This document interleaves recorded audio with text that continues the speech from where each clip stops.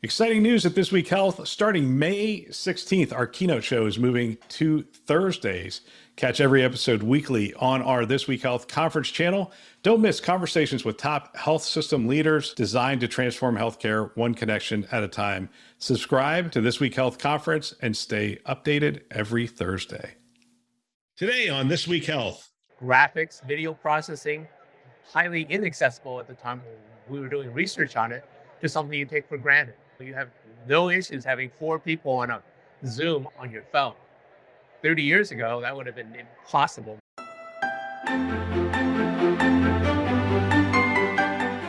Welcome to Newsday, a This Week Health newsroom show. My name is Bill Russell. I'm a former CIO for a 16-hospital system and creator of This Week Health, a set of channels dedicated to keeping health IT staff current and engaged.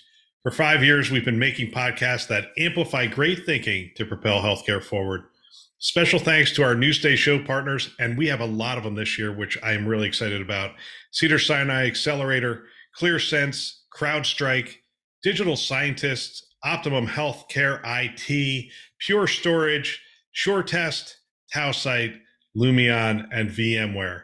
We appreciate them investing in our mission to develop the next generation of health leaders. Now, on to the show. All right, here we are from the health conference in Vegas, and we're going to do a live Newsday episode. David Ting. Nice to see you, Bill. CTO, founder. I am founder. Tausight. So we have your booth right here behind us. You guys are in some sort of awards area. What award did you get? I don't know, but I don't know, but it's really but good it sounds technology. good to me. It's really good technology. I think we're in good company. You are in good company. I'm looking at some of these companies. It does seem to me, though, have you seen a booth yet that doesn't have AI mentioned in their booth? I'm looking at one right now that has it right in their name, but they bolded the AI in their names. I think every booth in here, the Microsoft booth, is awesome with the startup. Everything is AI. We're going to get to the conference. We're going to get to the AI stuff. I want to come back. We're in Vegas. We're going to revisit a story we talked about the last time. And it was MGM was hacked, but it turns out Caesars was hacked as well. Okay. Ransomware attacks. And they got in the old-fashioned way. They called the help desk and said, reset my password. And oh, by the way, reset the target device for the dual-factor authentication, and they let them in. Regardless of how they got in, because we talked about that extensively the last time we talked, the thing that was interesting was there was an article that discussed that Caesars opted to pay $15 million. MGM decided not to pay. And MGM had well more in costs. Way more, multiples than that $15 million. I want to talk to you about the strategy going into it. You've been in security for a while now. Is there a strategy going into it? Is there something that, as a healthcare provider or professional, they should be thinking about? I mean, taking that hard stance, is there a benefit of taking that hard stance and saying we're not going to pay? I think there's a real tough decision to make. Caesars deals with personal information, but it's credit information at best. It's not your personal health information. Right. So the loss. So what you call is the shelf life of the data that you stole. Shelf life for data and patient lasts for their lifetime. Data for the credit lasts until your bank.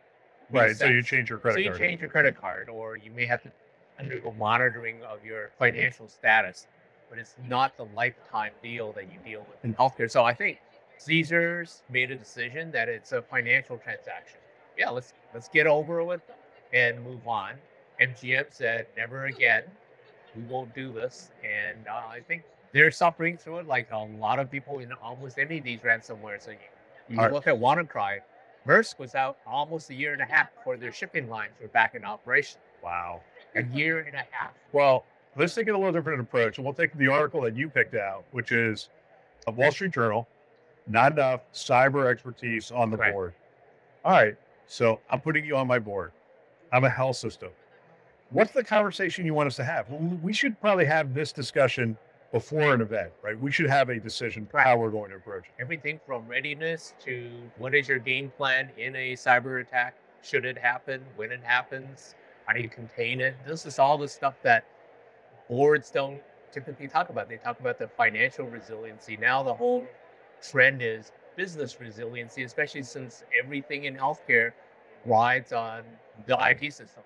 Is it enough to have it as a subcommittee of the board? Because we don't want to really talk about this at the board. So I read a couple of articles that I thought were nice, interesting discussions on, do you put a CISO on your board as you go through digital transformation? And it would make sense that the CISO would have knowledge of where all the stuff is. Where's all your application? Where's your data being spread out? What would put you at risk?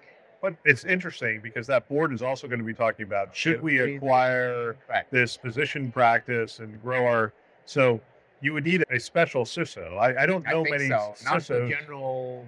I think we are starting to see that happening. I hear it. Nothing beats having the experience of a CISO that's had boot grounds on the street kind of expertise, but at the same time, the level of business decision making that you need at the board level. For fear of alienating our CISO listeners, I would think the CIO is a better fit for boards. I think there's both sides of those discussions.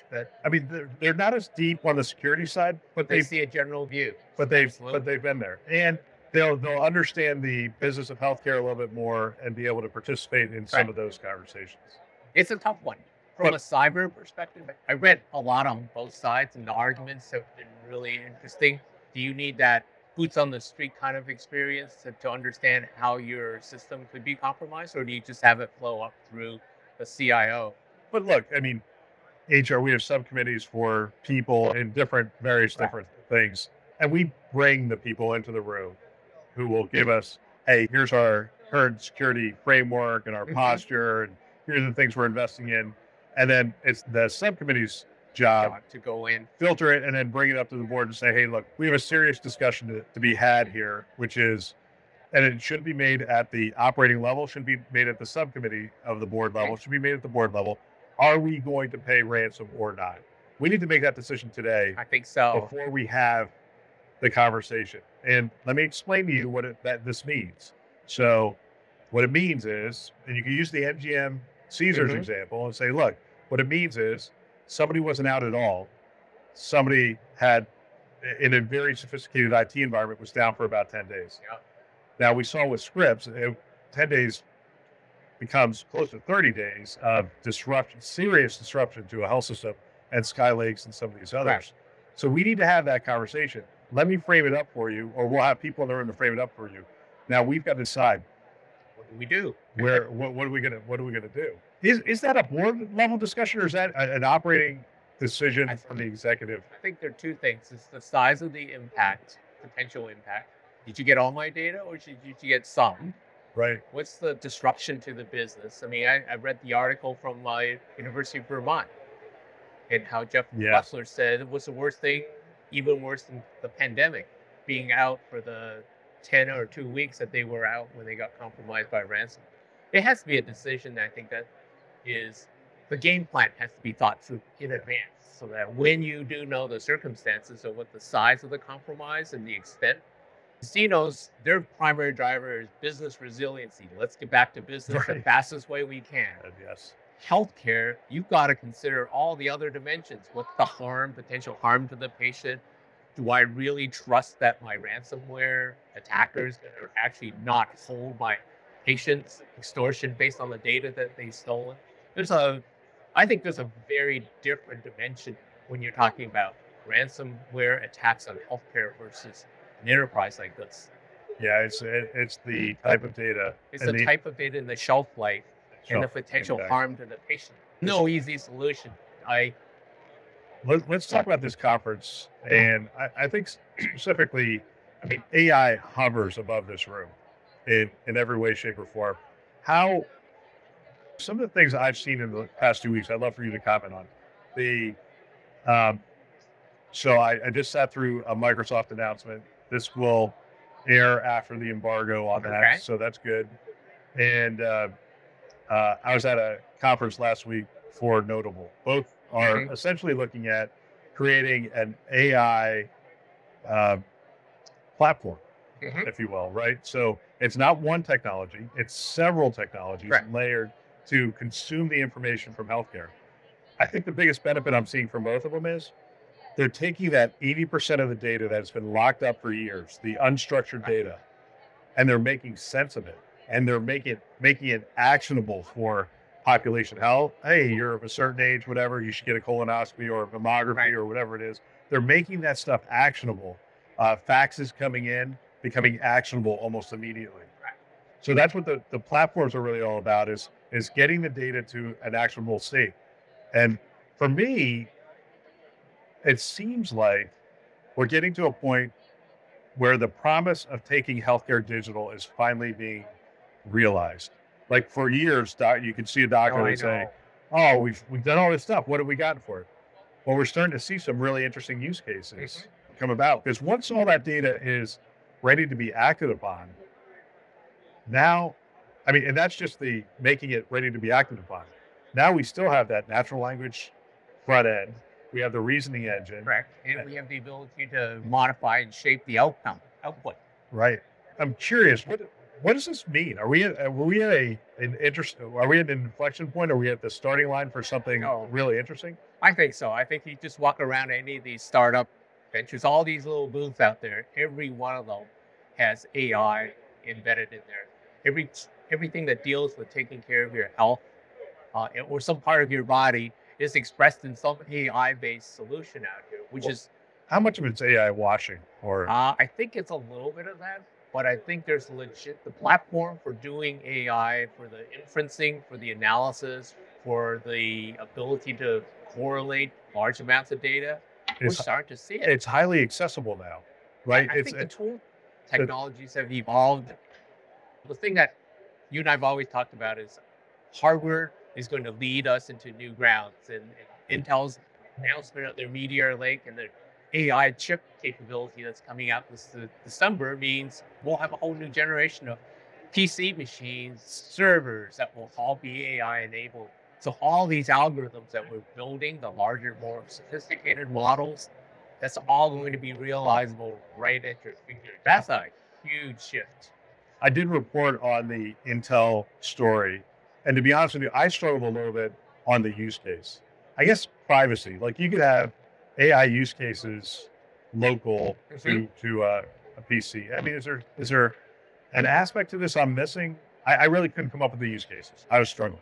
Okay, so what Intel has advertised is that they could use it for a variety of things that you could do at home, generating new videos, generating augmented imaging, but it's also the engine that will drive NLP, natural language processing, the ability to do generative AI transformers, all that can now run right at on your PCs, on your servers. Things that we used to struggle with becomes easy.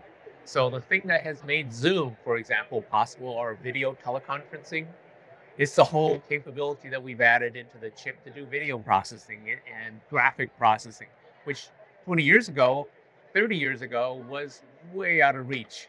You needed specialized hardware to do that.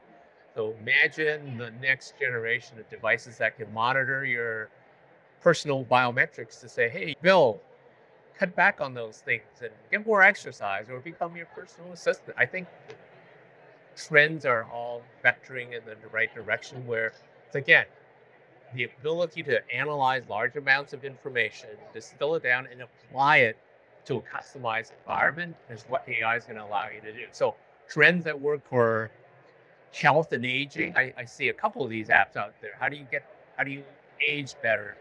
That's going to be driven by data, but applied to you specifically. I think that's where the promise of AI is going to be. We'll get back to our show in just a minute. We have an excellent webinar coming up for you in November. We had an excellent conversation about AI in September with 3 academic medical centers around the topic of artificial intelligence. It really was exceptional, and we released it on our podcast channel so that we could share it with a wider audience. I wanted to explore that topic a little bit more, and I asked a couple of additional health systems to join us to explore the use of generative AI and other forms of artificial intelligence to see if we can identify some pragmatic approaches to how health systems are looking at taking advantage of this technology. The webinar is on November 2nd, 1 p.m. Eastern Time, 10 a.m. Pacific Time. You can reserve your spot on thisweekhealth.com. And one of the things we love is that you can submit your questions in advance, and we can make sure that we answer those questions and keep the webinar relevant to the things that you're looking to talk about. So please join us November 2nd, 1 p.m. Eastern Time, 10 a.m. Pacific Time. Now, back to our show. Did I talk to you about Dr. GPT? No, you It's did funny. not. It was funny when I read it. I did a story on it. I said Dr. GPT, and in the title I said, no, really, it's a thing. So essentially, it's a physician went out and used Lambda 2, which is openly available, and then trained it with a bunch of accessible models. Sure. To train it, and it's so small that it fits on your phone. And so it doesn't go out into the cloud and whatever. It keeps all the info local. Info's local. It's doing its reasoning locally and whatnot. And he open sourced it, by the way. Dr. GPT is open source. Like, you can go to town and go with whatever's next. And I was looking at that and I thought, okay, maybe not that interesting for the US, although interesting, because we pretty much have internet. It's ubiquitous here. Not a big deal.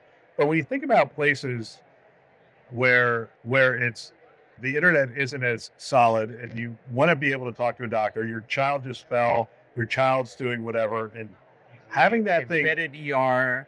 Yeah, having that thing local to go, hey, what about this? And right. Is pretty interesting. Now, I'm sure it needs to go through studies. We need to see how it responds, but it's trained. Instead of ChatGPT, it's literally trained on health data. Yep. It's health textbook data and that kind of stuff is what he was utilizing. And so you would think there wouldn't be as much hallucinations because it's summarizing data straight from there. I know you're worried about hallucinations. I'm always worried about hallucinations. I know. But when it gets smaller, it gets more accessible and more accessible. It's more personalized. It's more personalized, right? And that's what Bill Gates saw. When Bill Gates was asked about this technology, he said, we will all have personal assistants. Oh, yeah. I mean, we didn't believe personal computers were going to be affordable before the PC came out. Hardware drove the costs down, and all of a sudden, boom, we can't live without them. Graphics, video processing, highly inaccessible at the time when we were doing research on it, to something you take for granted. You have no issues having 4 people on a Zoom on your phone. 30 years ago, that would have been impossible given the bandwidth restrictions, memory restriction, processing. Now, the ability to have embedded AI is going to mean you can do real-time translations of languages. You can have your local expert that will respond to you again using local processing. So you're a big believer in the hardware's driving this. NVIDIA sort of owns the chip market, right. But we're seeing a lot of players.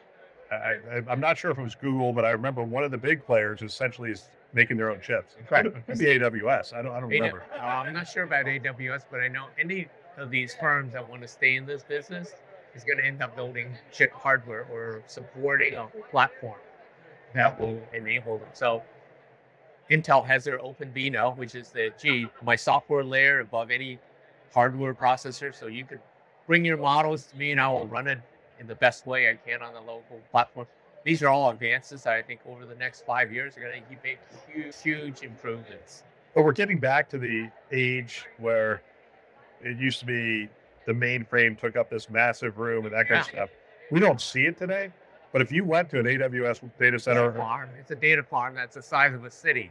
They're massive, and there is. I'm seeing more and more talk finally around the environmental impact of these things. There's a lot of processing going on, and it utilizes an awful lot of electricity. It's carbon footprint and all that. So stuff. A lot of them are trying to be carbon neutral, unlike the data mining folks that are trying to mine from crypto coins that goes through generate a lot of carbon for the Bitcoins that they find.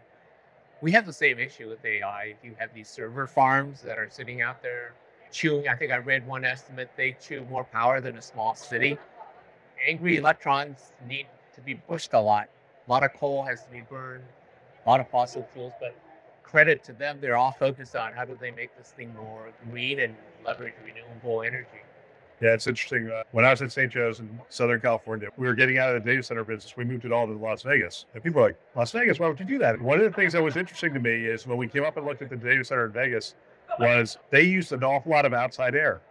And I said to them, how can you use outside air? It's so hot here. He said, well, come back here in about 10 hours because it's high desert. When the sun goes down, it gets really cool. And they were pumping a lot of outside air in, which is a lot better than trying to cool with those computer room air conditioners. And whatnot. And they had a whole bunch of different technologies that they were using Interesting. to essentially drop down So the economics for them was just cooling alone. Cooling alone. Yeah. But it's power consumption, but a lot of the processing and whatnot is every time you have that angry electron moving, generates heat. Yes. And if we don't keep those places cool, in fact, there's been some experiments of actually having these data centers underwater. Yes. There's been some where they said, let's see how hot we can leave it and still have these machines function. Seriously, so they said, well, we're trying to keep them at like 60 some odd degrees. Let's see if it can operate at 65 degrees, because that 5 degrees, as we know in our homes, that's a lot of money. So the electrical engineer in me always worries about heat and semiconductors. Yes, I would imagine. or underwater. I don't imagine semiconductors do well in water. Yeah, you could heat transfer without putting the thing underwater, I'm sure, but angry electrons generate heat. Hard to swap out that server underwater. It's exactly But my understanding is what they did when they put it underwater is it was a true cloud fabric kind of thing, and if a server went down, the software operated around it. And they just waited until enough of them sort of went bad, and then they brought it to the surface and rebuilt it, because that's what's going to happen. They're going to go bad, and then they just shut them down. Yeah. I don't know. Batteries in your Tesla.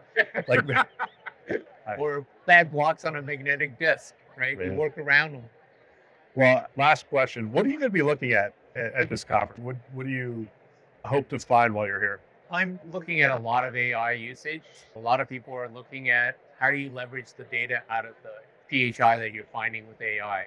And a lot of the conversations got to be around, especially around what we do. We find PHI in real time as your users generate them. So finding the ecosystem of people who can leverage the latency, the reduction in latency versus, I have it in my data store or somewhere where I know the PHI is, or the people that care about having immediate access to PHI. As soon as a doctor wrote a note, boom, I found it, I'll tell you about it, and you can do something with it, whether it's putting it into a ChatGPT to create a better summary because it's real time. We're getting to a point where the time lag between creation and analysis got to be reduced.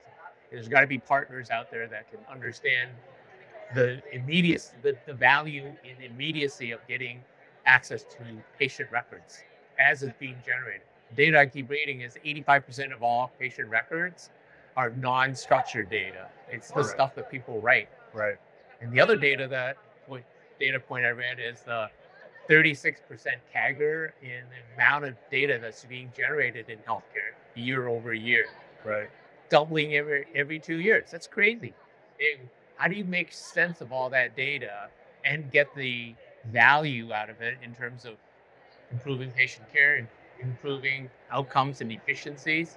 That's all going to be relying on how fast can we identify that as critical data, how fast can we analyze it, how fast can we put it into our model and augment our model and distill it. The value of AI in the larger context is the ability to take huge amounts of data now and really quickly taking advantage of the models that you've already have built to distill it down to things that are relevant.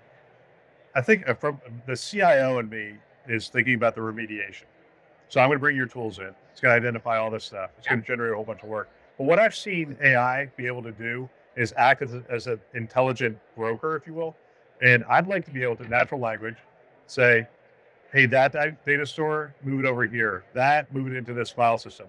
And really take the amount of time it takes for us to respond to what we find to make it very quick. In fact, not require IT staff to do it, but actually have a clinician go, hey, move this to the secure data store, and it moves it, and it's somewhere where IT knows how to keep it safe. I think a lot of those remediation, automation are going to become more and more AI. As we built a platform that will be able to do it manually, first to sort of like walk, crawl, run. Yeah. Let's make sure we know what we're trying to do from a policy. We'll have to do it manually and then slowly automate it and then bring in more intelligence to do this in a more organized fashion.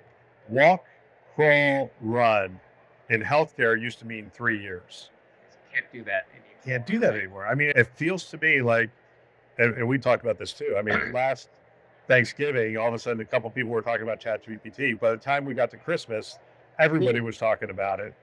And so now I'm sitting there going, hey, with the kind of tools that we have available, I'm seeing progress being made in healthcare It's exponential. at a very rapid pace. It's really increasing. And it needs to be in every area, including IT operations, IT administration, and security. Well, it's compounded by the fact that there are not enough people to do the work. Right. So automation has to be critical.